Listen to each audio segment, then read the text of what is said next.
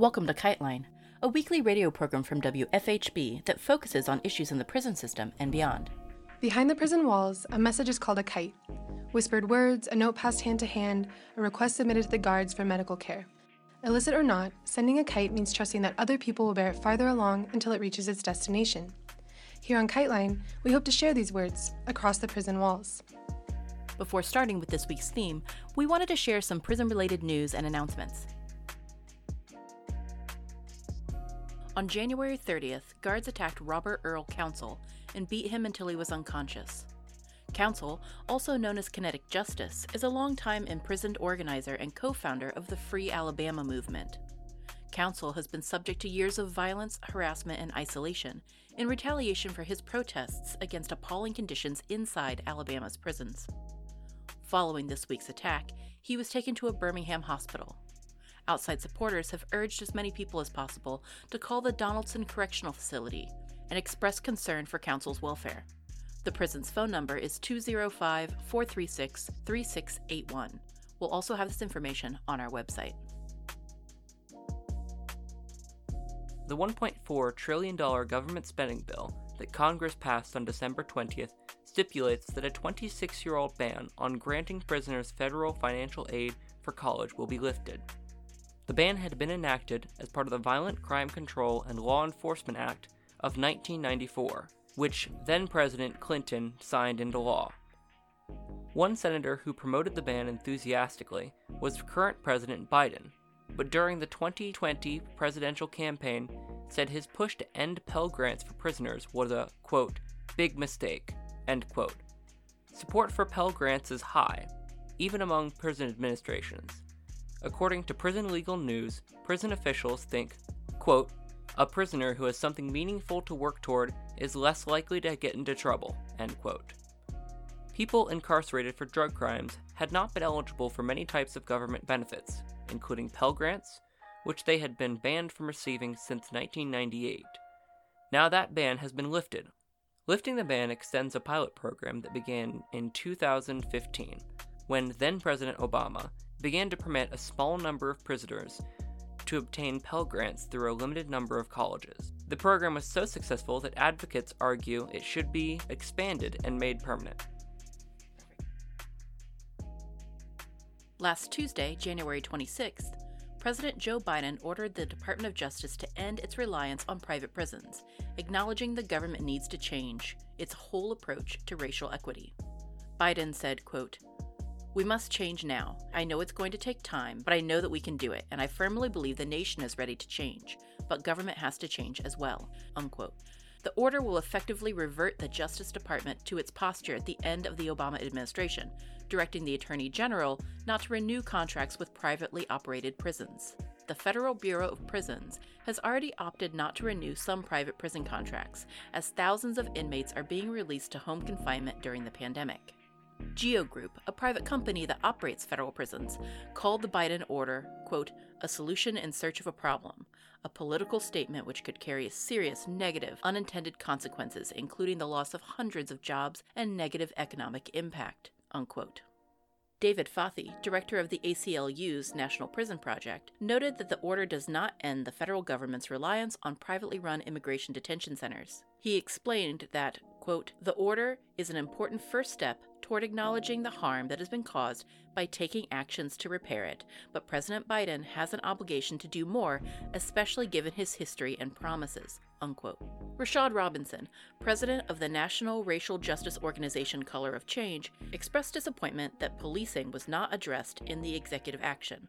Quote, President Biden's executive orders provide important steps forward but do not go far enough, unquote. For our show this week, we sit in on a conversation between Dr. Jeffrey Ian Ross and Dr. Mecole Siegel. Ross is a professor in the School of Criminal Justice, College of Public Affairs, and a research fellow in the Center for International and Comparative Law and the Schaeffer Center for Public Policy at the University of Baltimore. In their conversation, they talk about the concept of convict criminology.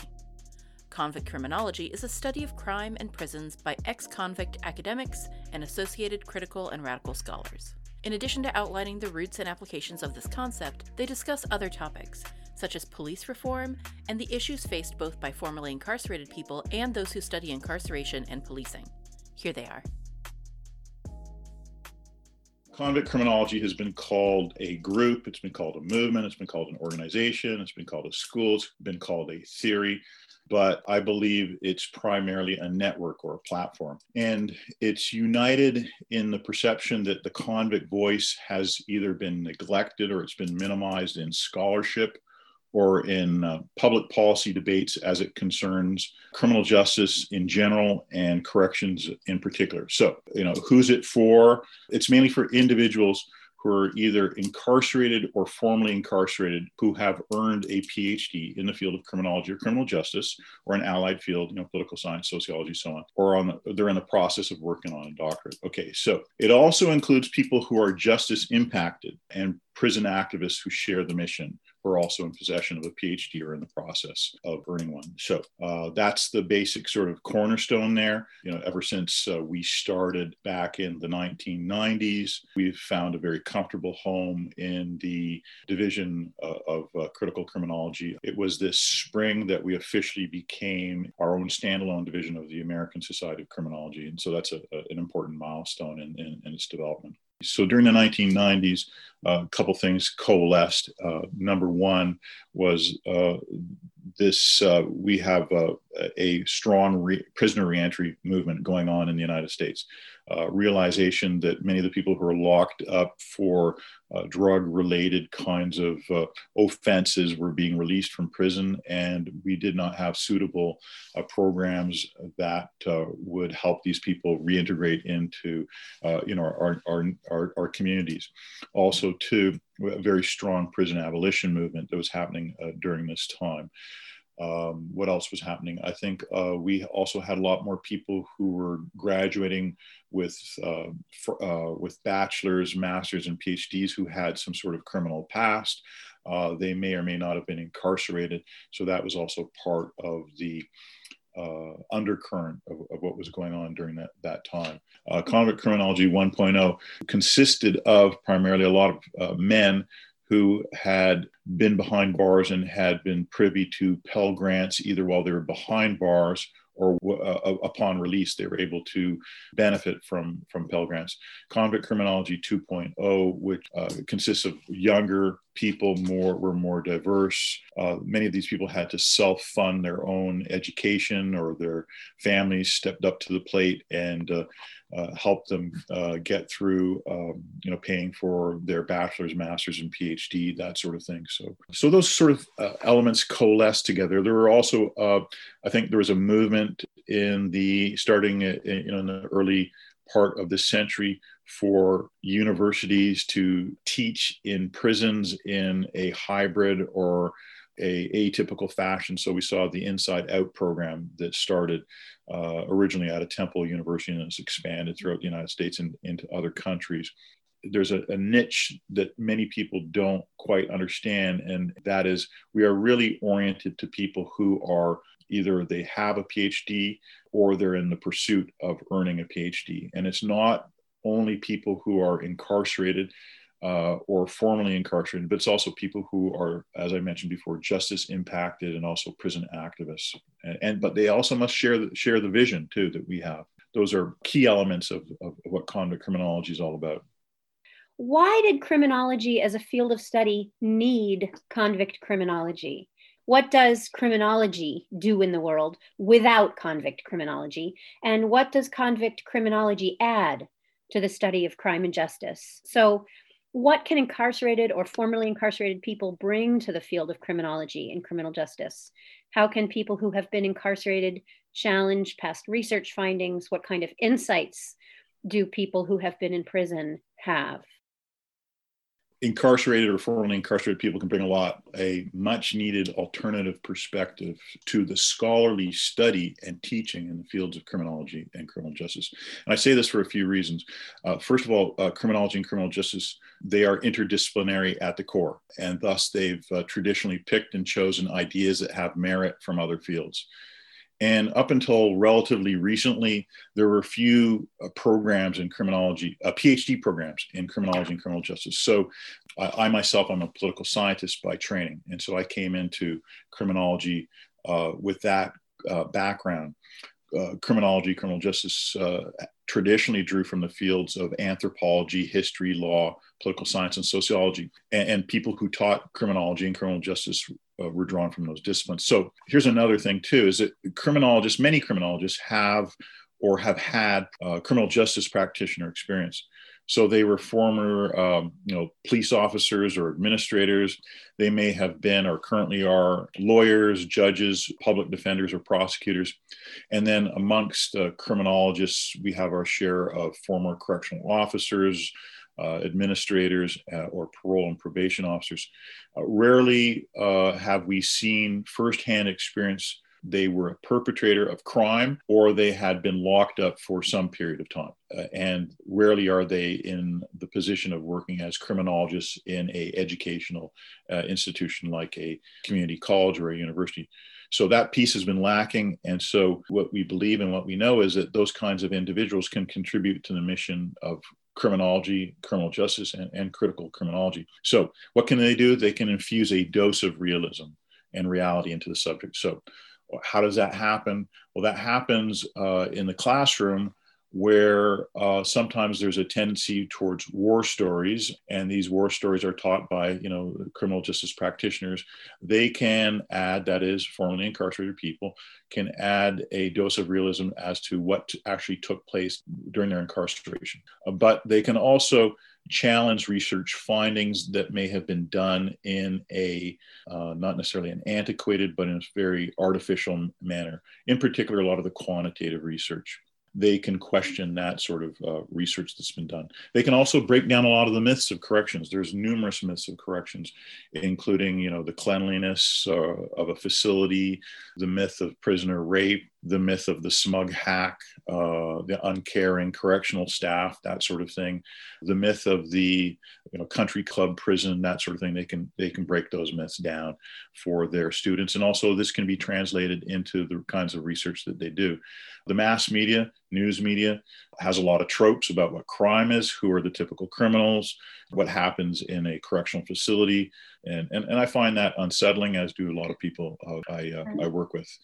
Also, too, if you are formerly incarcerated, a lot of your students have family who are incarcerated, or some of them may have been formerly incarcerated, and it allows you to have a bond with them.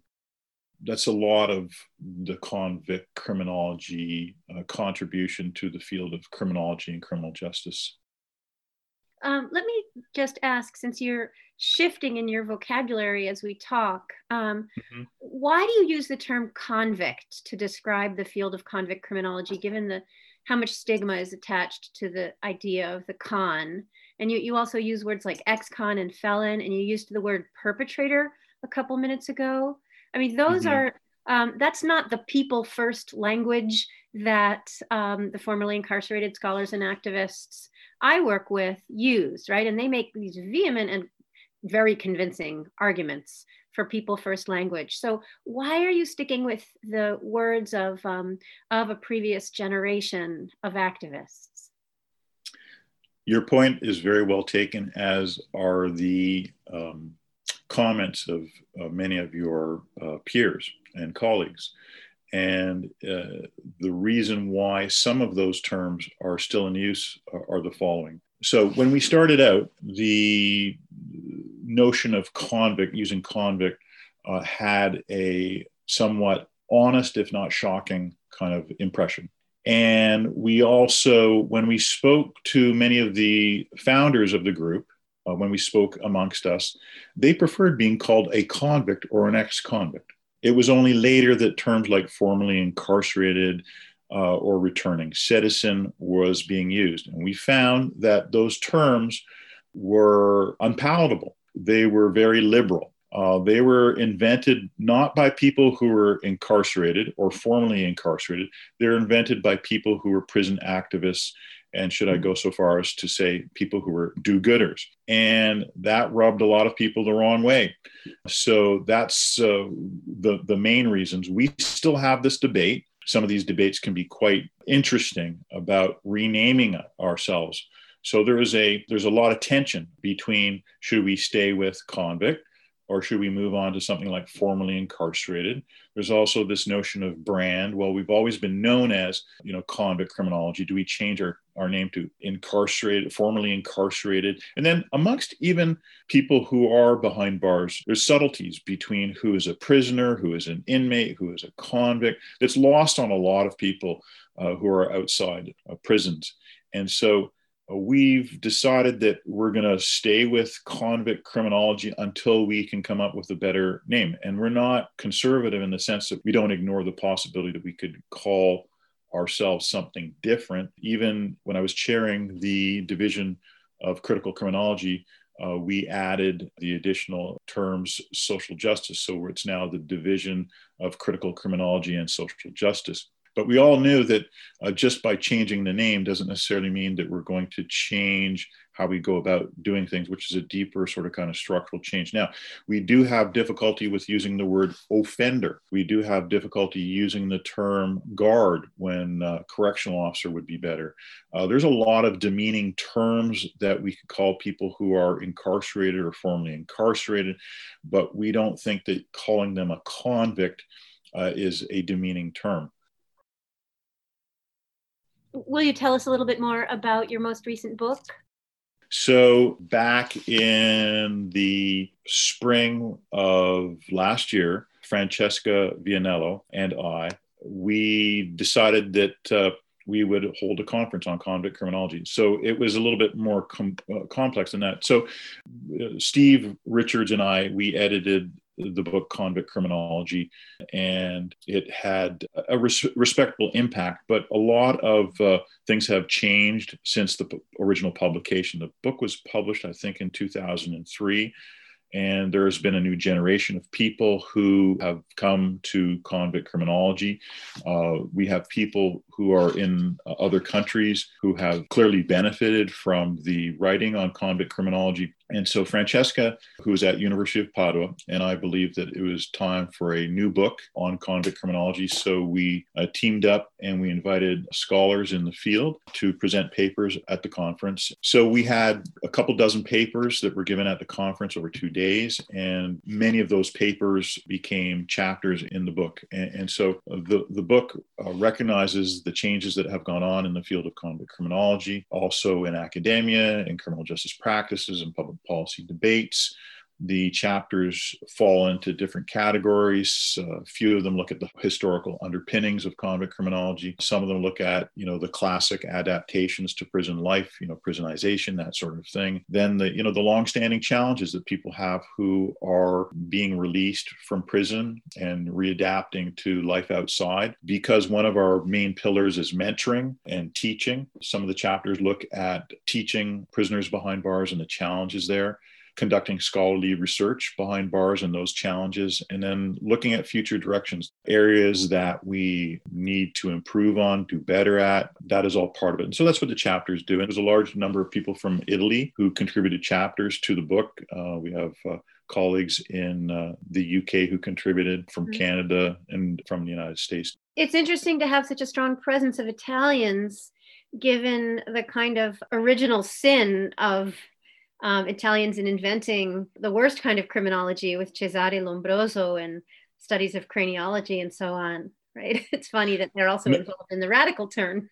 We found that quite ironic, but here's what happened in Italy, if I understand what was going on well, is the 1960s and the 1970s saw a phenomenal radicalization of young men and women, particularly on the left in Italy. And some of them were arrested, some of them were incarcerated, some of them were caught up in the activism around Brigate Rose, the left-wing terrorist organization. And so some of them were released from prison, And that experience led them to do more work on behalf of people who are incarcerated, including education. So that's how that sort of whole field really took off in Italy. So the introduction of convict criminology into Italy was at the right time.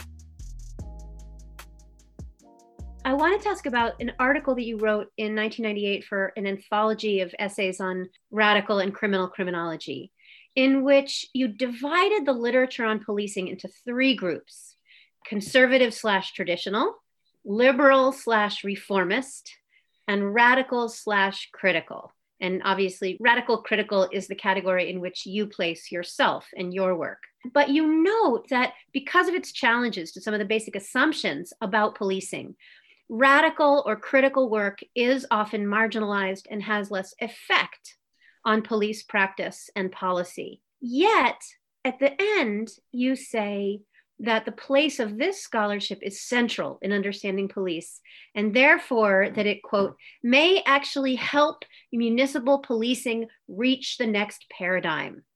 So could you tease out this contradiction for us and your resolution of it, if you have one? This is one of the key contradictions that I face as a radical scholar of police in relation to practical reform of policing. You know, how can our radical work actually have a practical application? If radical or critical work on policing wants to challenge the most fundamental assumptions about policing, how could it be a part of the patently reformist project of helping municipal police evolve? Well, you know, you're forcing me to reach back into the cobwebs of my memory 22 years. You know, it's slowly coming back to me. And I think this is what I was trying to argue. In order for policing to be effective, they have to form strong bonds with the community. And people who advocated, people who, you know, who wrote about policing, you know, 2 decades ago, not all of them, some of them, we're talking about community policing. And they're talking about community policing being, I would say, almost a panacea for policing. And I was fortunate back in the 90s to be working for the United States Department of Justice during the Clinton administration at the National Institute of Justice, where we had a portfolio that dealt with community policing. So we were reviewing, monitoring projects, primarily research projects in the field of community policing. And the Clinton administration, through the Crime Act, despite what lots of activists say about the Crime Act, and I think the majority of them are misinformed about the Crime Act, they wanted to put 100,000 police officers on the streets to engage in community policing. Now, that was a bold move, bold statement, but it was up to individual jurisdictions to implement their own versions of community policing. And some very progressive chiefs of police, commissioners of police, and senior management did these really great projects.